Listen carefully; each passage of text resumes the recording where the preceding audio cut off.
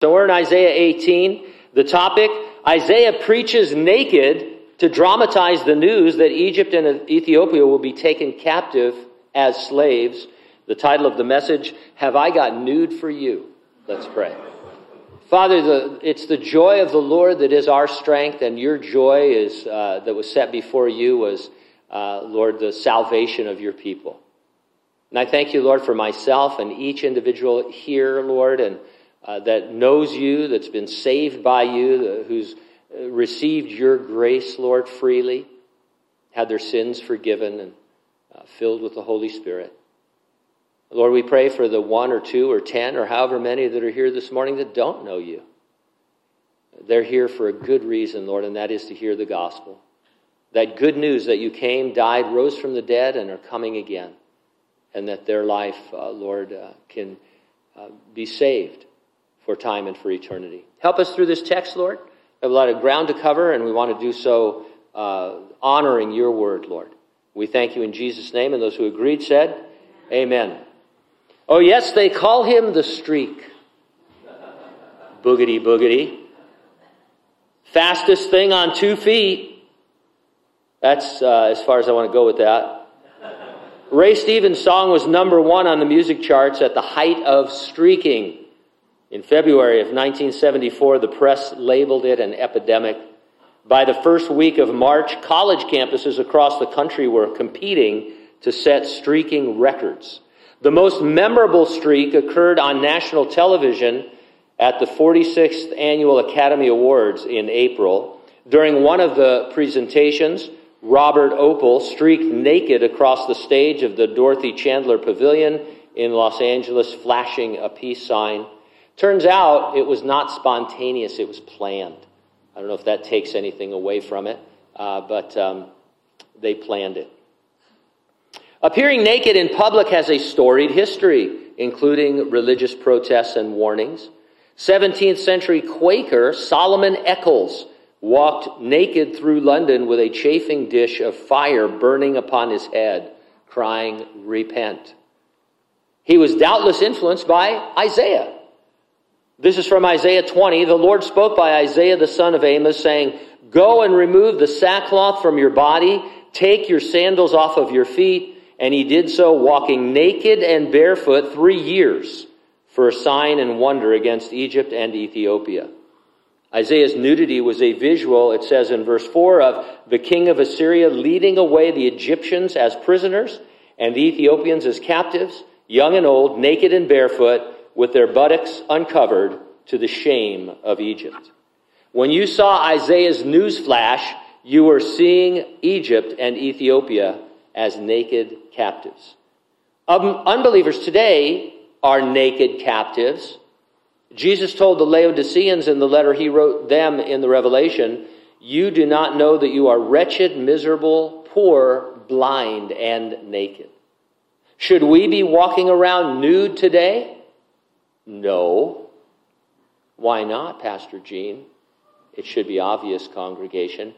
But if you want a biblical reason, Isaiah was dramatizing something that was actually going to happen. He did it because the Assyrians, when they captured people, they stripped them naked, did all kinds of terrible things to them, put a hook in their jaw, and drug them literally back to Assyria. And so it was a visual of what was really going to happen. It would serve no purpose for you to walk around naked today, because that's not what's going to happen. And so if a prophet, I'm not against prop prophets and people acting things out. In fact, in the New Testament, there's a prophet who takes Paul's belt off and wraps his hand and says, "This man, whoever has this belt is going to be, incarcerated in Rome," and all of that, or Jerusalem. And so, I can see that, but the naked thing, no worries. God is not going to ask you to go naked for him. All right, so put that aside. He might ask you to do something worse. No, I'm not kidding. I'm just kidding. So spiritually, however, we are told that we bear Christ's reproach. We partake of Christ's sufferings. We share in the fellowship of his sufferings. And we're to fill up in our flesh what is lacking in the afflictions of Christ. With the help of God the Holy Spirit, people can see their spiritual captivity and nakedness and their need to be clothed as we are with the righteousness of the sinless Son of God. I'm going to organize my comments around 2 points. Number one, God has a message for the naked nations. And number two, you are the messenger to the naked nations. Let's take a look at his message first in chapters 18 and 19. We're in a long section in which God reveals his future dealings with nations who are not particularly interesting to us. He mentions Assyria, Babylon, Moab, Damascus, which is in Syria, Ethiopia, and Egypt. Now, as students of the Bible, we have some interest, in these places that most people don't, but we don't get all excited, Nobody's ever said to me, hey, come on, that show about the Assyrian Empire is on right now. I don't get up in the morning for that kind of stuff. But what if Isaiah was talking about 20th century Czechoslovakia? That still doesn't do it for me, maybe to you. We would likely be uninterested, but that's only because we are not prone to look into the unseen realm and discover God's remarkable providence in dealing with the nations of the world.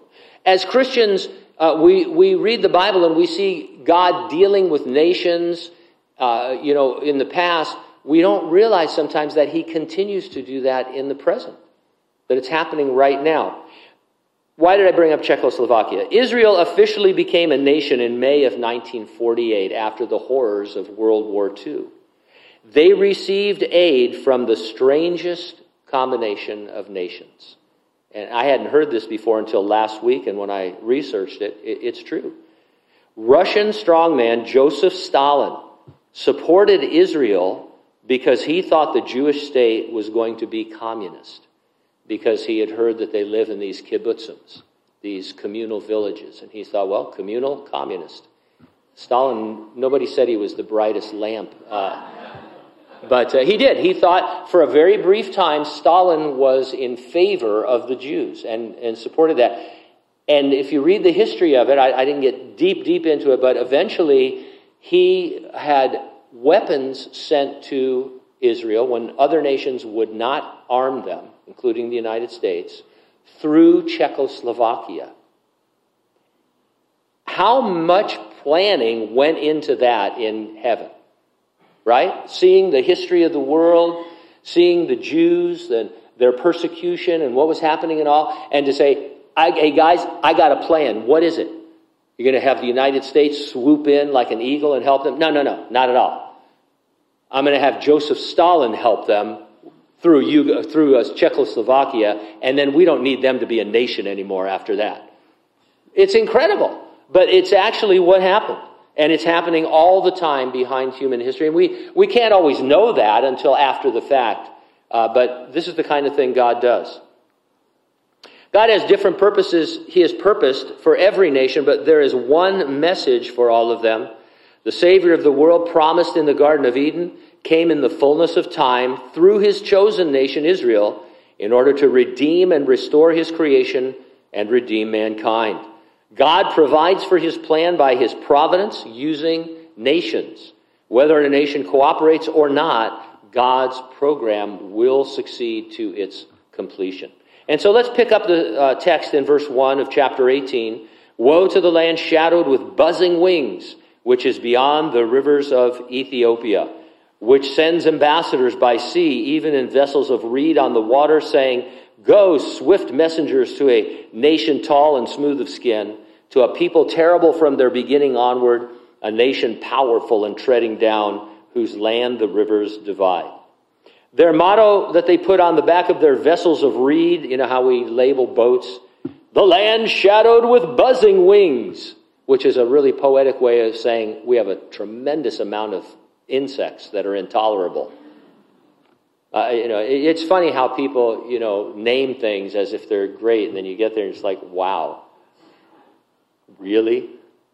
Epic description, though, of Ethiopians. They were taller than the Jews, and they were not genetically inclined towards facial hair. That's what this smooth of skin means. Doesn't mean they, had skin treatments. They may have, but it's that they couldn't grow facial hair. You remember when you were a kid, and you couldn't grow facial hair, and you tried really hard, and you had 3 or 4 hairs coming out, You could shave with tweezers, that kind of thing. I had a kid, John Anderson. This guy, he was in high school as a senior. He had to shave twice a day. I mean, this guy was like Bluto, you know. I mean, it was crazy. And so I'd go home with him for lunch every now and then because I had a car and he didn't. And he'd go, I'll be right out. And he's in there shaving, you know, so he doesn't. Anyway, so the Ethiopians, smooth of skin. Everything here said about them is great. They're loyal, fierce, national patriotism, that kind of thing. Ethiopia had sent ambassadors to Judah. They wanted to form an alliance with them against Assyria. Isaiah said, go away, sending them home treatyless. Verse 3, all inhabitants of the world and dwellers on the earth, when he lifts up a banner on the mountains, you'll see it. And when he blows a trumpet, you'll hear it. I love that scene in The Return of the King when Pippin lights the beacon to call Rohan to come and help Gondor. And that's actually something that ancient cultures did. What Isaiah is saying is that he's not going to light a beacon or put up a banner. He doesn't need that because he doesn't need the aid of nations in that same way. So when we say God uses nations or raises up nations, it isn't that he needs them, it's that he uses them for his glory. And he doesn't need aid. And so he's telling you, hey, you guys go home. I have this Assyrian situation under control. For so the Lord said to me, I will take my rest, and I will look for my dwelling place like clear heat in sunshine, like a cloud of dew in the heat of harvest. While nations make their political alliances and backroom diplomacy, God rests, and he wants his people to rest with him. They shouldn't be worried about the Assyrians. Now face it, we may well believe the weapons God has provided us are powerful, but when it comes right down to it, we are more comfortable with the weapons of the world. And one reason, there are many reasons, but one I was thinking of is that we don't like to appear foolish to people. One thing you have to admit if you read the Bible at all is that character after character after character does, from a worldly standpoint, foolish things. Things that don't make sense in the world. I was talking to somebody this morning about David and Goliath, right? So Goliath is this mammoth Nephilim giant. I'm going to kill you. Nobody wants to fight him. David says, I'm about 15 years old, and man, am I good with a sling. Let's go for it, you know? And we're like, wow. But then we get into a situation, and people use it all the time as an analogy, even non-Christians say, it's like David versus Goliath. Well, yeah, but you don't want to be David, really. You want to use the weapons of the world, and you want to be on at least an equal footing, right? And so sometimes they're going to, in the Christian life, you are going to look foolish. And you're going to say foolish things and do foolish things, and people, not crazy things, you know, but foolish things. And people are going to take you aside and say, what's going on here? You shouldn't do that with your money. You shouldn't do that with your time. This is what you should be doing. Because the world wants it to be conformed into its image. We're transformed so that we can reach that world for Christ.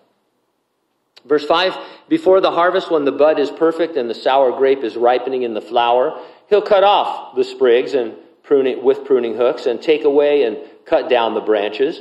They'll be left together for the mountain birds of prey and for the beasts of the earth.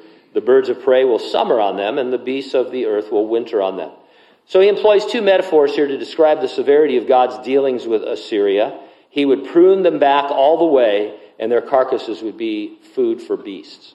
Verse 7, in that time a present will be brought to the Lord of hosts from a people tall and smooth of skin, and from a people terrible from the beginning onward, a nation powerful and treading down, whose land the rivers divide, to the place of the name of the Lord of hosts, to Mount Zion. There's a partial fulfillment of this in the book of Acts, when an Ethiopian comes to worship the Lord at Jerusalem, and then trusts in Jesus at the preaching of Philip, and brings the gospel back to Ethiopia. Further out, Isaiah is seeing the millennial kingdom and Ethiopia in that kingdom. Millennial means 1,000 years. The Bible teaches that there will be a 1,000-year kingdom of Jesus Christ on this earth after the Lord comes in his second coming. He'll take us up with him at the rapture and the resurrection. 7 years or so later, we'll come back with him, and then we'll establish with him that kingdom. And so Isaiah is seeing that. Nations don't always survive. Czechoslovakia, for example. I don't know its history, but I think it's safe to say that God has his hand of providence on that nation so that they could be available in 1947. And then now they've moved into a different phase of history with the Lord leading.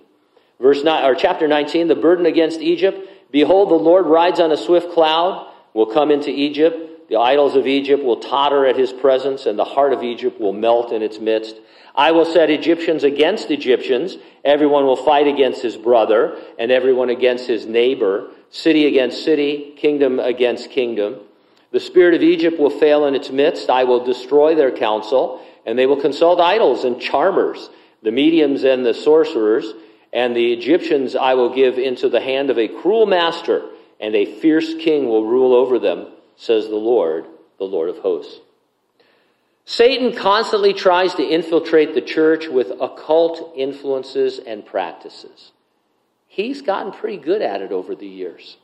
We could list a whole bunch of different things that he has brought into the church through various means, that some of which are going on today. Grave soaking. You familiar with that term? Grave soaking. It's not when the groundskeeper leaves the sprinklers on overnight. It wasn't like, remember, was it Katrina where the New Orleans, some of the bodies were coming up out of the ground, floating around? There's Uncle Fred, and stuff. That's not what we're talking about. Grave soaking, also known as grave sucking, this is for real. It is the act of lying across the physical grave of a deceased preacher or evangelist for the purpose of pulling out the residual power of the Holy Spirit, a power that was purportedly trapped within the body upon the person's death. Help me. Did you hear that? Help me. I'm trapped in Pastor Gene's body. He won't let me out. Anyway, perhaps you've heard of the wildly popular Bethel Church in Reading. Not all of them, but many of them are grave soakers. Okay. Seems occultic to me. I don't know about you. It's certainly non-biblical, unbiblical. The Holy Spirit isn't trapped in the dead body of, who died? Charles Stanley, right? Charles Stanley died recently, went to be with the Lord. He isn't, hopefully people aren't soaking his grave and stuff. But anyway, so the occult, it's out. There's always going to be that. You're always going to have to struggle with that. The devil, really smart, and he somehow gets Christians to believe these things. And they bring division and get us off track. And so be careful out there. The waters will fail from the sea. The river will be wasted and dried up. The rivers turn foul. The brooks of defense will be emptied and dried up. The reeds and rushes will wither. The papyrus reeds by the river, by the mouth of the river, and everything sown by the river will either be driven away and be no more. This goes on through verse 10, talking about the river over and over. It would not take much for Egypt to fall from power to poverty because of their dependence on the river. What river? The Nile River. We depend upon electricity. Renowned author and military historian William Forstchen told the Washington Examiner that the blast from an EMP would devastate the United States for years because America's electrical infrastructure is so outdated and ill-equipped to handle the sudden loss of electricity caused by the blast. Some of you remember when I don't know how many years ago there was that, the whole West Coast was out of electricity for a while. Do you remember that? But do you remember it, right? I'm not just making that up. It's not something, yeah.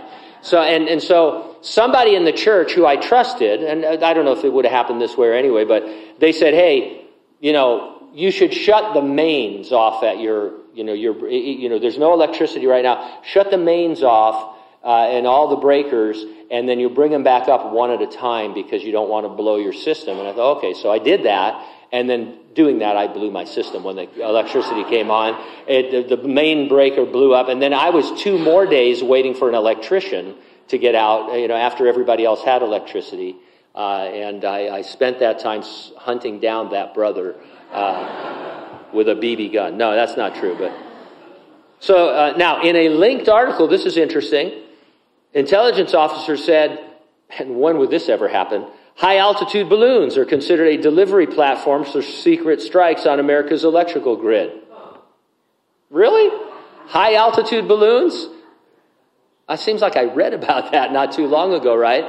China sent these balloons that are just cruising across the United States. Cruising. We finally shot them down. That must have been, does that count as a kill for the pilot? Are any pilots here from LNES? I got my first kill today. What was it? A balloon. Man, they're feisty up there. It's hard they're moving and shaking and grooving. I took that thing out. They'd give you a new nickname. Balloon Slayer or something, or Helium Man or something. Anyway, surely the princes of Zoan are fools. Pharaoh's wise counselors give foolish counsel. How do you say to Pharaoh, I am the son of the wise, the son of the ancient?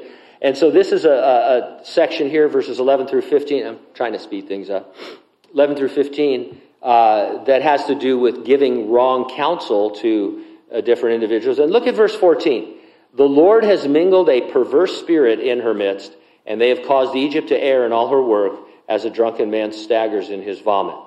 The Lord has mingled a perverse spirit? Well, there's a similar incident in 1 Kings chapter 22. I'll just read it to you. It says, the prophet said, I saw the Lord sitting on his throne, and all the host of heaven standing by on his right hand and on his left. And the Lord said, who will persuade King Ahab to go up, that he may fall at Ramoth-Gilead? So one spoke in this manner, and another spoke in that manner. Then a spirit came forward and stood before the Lord and said, I will persuade him. The Lord said to him, in what way? So he said, I'll go out and be a lying spirit in the mouth of all his prophets. And the Lord said, you shall persuade him, and also prevail. Go out and do so. Therefore, look, the Lord has put a lying spirit in the mouth of all these prophets of yours, and the Lord has declared disaster against you. First of all, and I don't know that we usually start with this, but do you know who or what is meant by a spirit, or a lying spirit, or a perverse spirit? Most of the time, the commentaries just start off by talking about demons or fallen angels. But this text says it's a spirit. It doesn't seem to be a fallen angel. It doesn't seem to be a demon. It wouldn't help us if it was a demon, because we don't even know what demons really are either. The Bible never defines what a demon is. Is a demon a fallen angel? Typically, that's what we think. But if you start to, compare them, angels, they have corporeal bodies. They act a certain way. Demons are kind of skittish. Woo! Don't kick us out, don't kick us out. And we'll go into the pigs. That'll be cool. We'll invent bacon. I don't know, or whatever. But and so a demon wants to be clothed with a body, and so they're different. And so the truth is, we don't know what this spirit is. We have no idea. God occasionally gives us a glimpse of heaven to tell us what we need to know, and it says a spirit came forward. And here's something even more interesting. Nowhere does it say it was an evil spirit, or that it was a satanic spirit, or anything like that. All we're sure of is that a spirit suggested to God a military strategy. And was it evil to try and put lies in the mouths of already lying prophets? Well, some of you military people could probably tell me stories of misinformation or disinformation, trying to get your enemy to think one way when you're going another way. Do you radio the enemy and say, hey, our secret plans are to come right over the hill and shoot you, so be ready for us? Well, that would be the honest thing to do, right? And we want to be honest. Well, war changes things. And this is a cosmic warfare, and God says, I need Ahab to die at Ramoth-Gilead. What are we going to do about that? And he allows his subordinates in heaven to give some thought to it. And one finally says, I can do it. All you need to do is have his prophets lie, and he'll follow them and be killed. And God says, man, that sounds like a great strategy. And so I want you to think differently about this. Christians are always on their heels. Oh, God sent an evil spirit. How could God do that? And they spend like 300 pages talking about that. This is war. And he didn't break the Geneva Convention or anything. This is just a strategy from heaven. This isn't even as bad as Satan being in heaven in Job chapters 1 and 2. And so nothing weird is going on here. In the next few verses, 16 through 24, in that day occurs 6 times. William MacDonald writes, the first 15 verses have already been fulfilled, but the rest of the chapter is still unfulfilled. And what that talks about down through verse 22 is that the Lord will first discipline Egypt, and then he will heal them, and they will be saved and come into a relationship with Israel. Verse 23, in that day there will be a highway from Egypt to Assyria, and the Assyrian will come into Egypt, and the Egyptian into Assyria, and the Egyptians will serve with the Assyrians. Now, I heard some really bad news yesterday. You know, all this flooding and Tulare Lake and all of that. It's taken some of the property away from the high-speed rail. So I think that's going to be delayed now.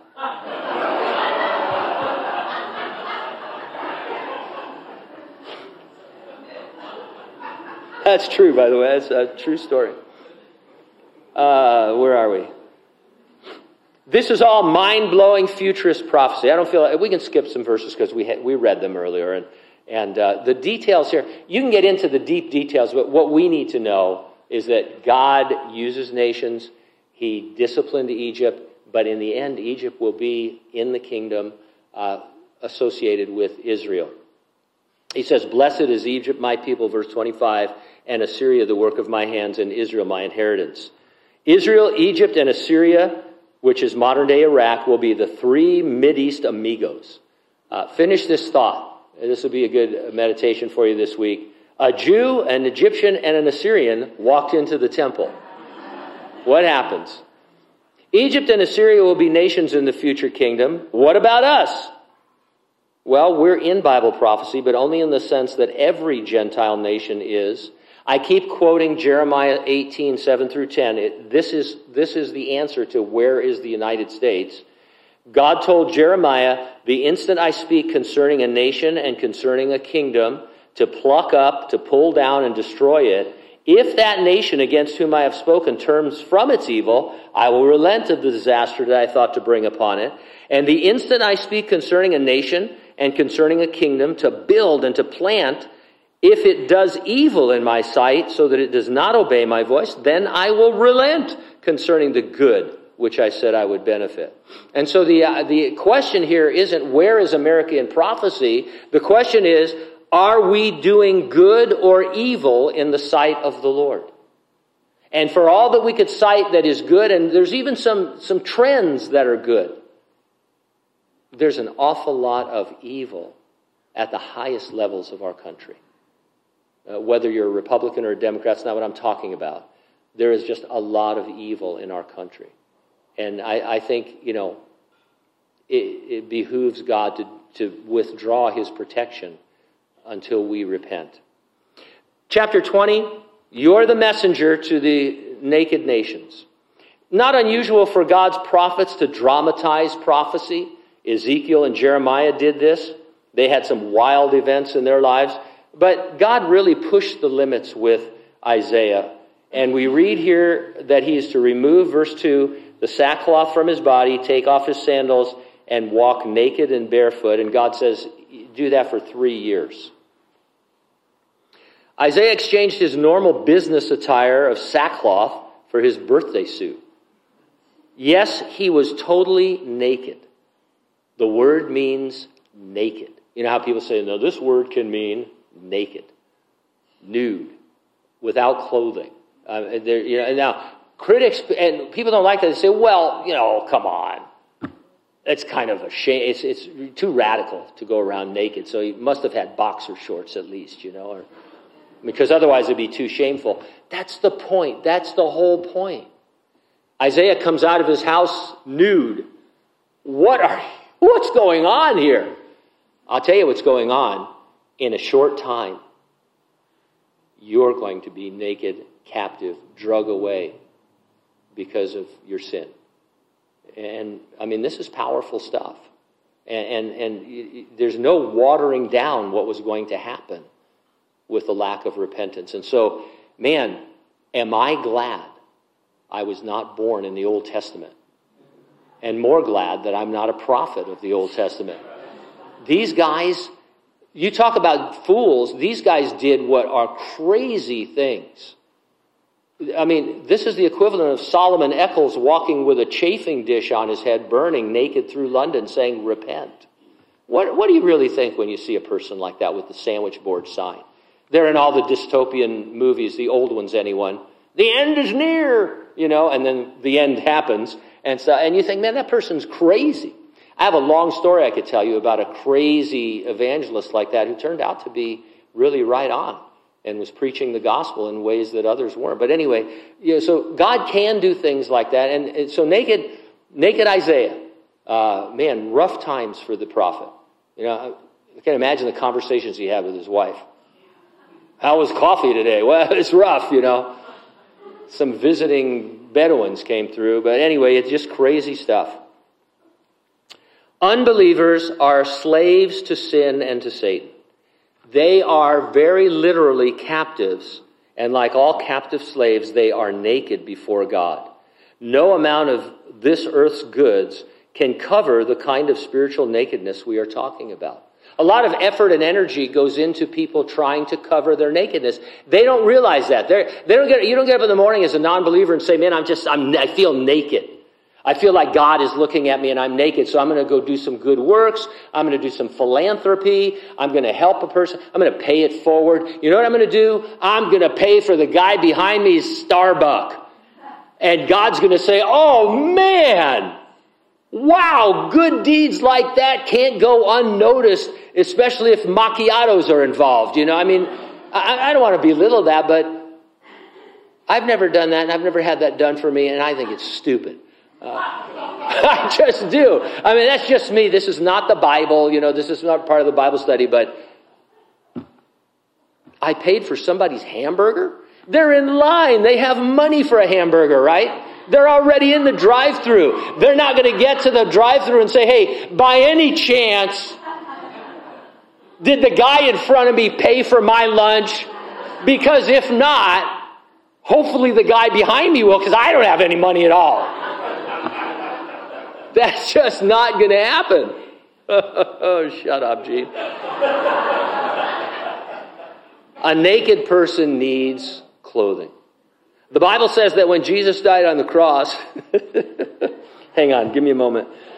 He took upon himself your sin and shame. He died naked on the cross. People don't like that. No, I've seen Jesus on the cross. He had a loincloth.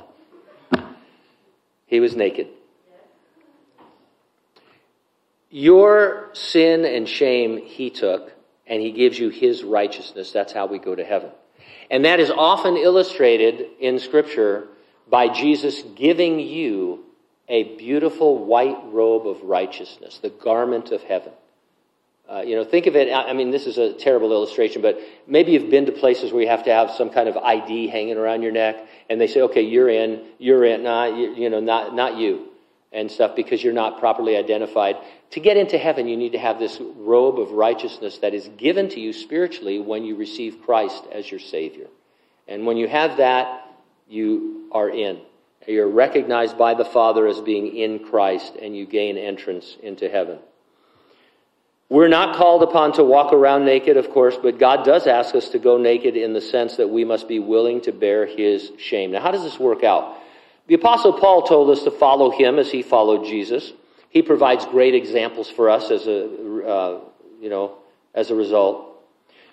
Arrested in the city of Philippi for preaching the gospel, thrown into the dungeon.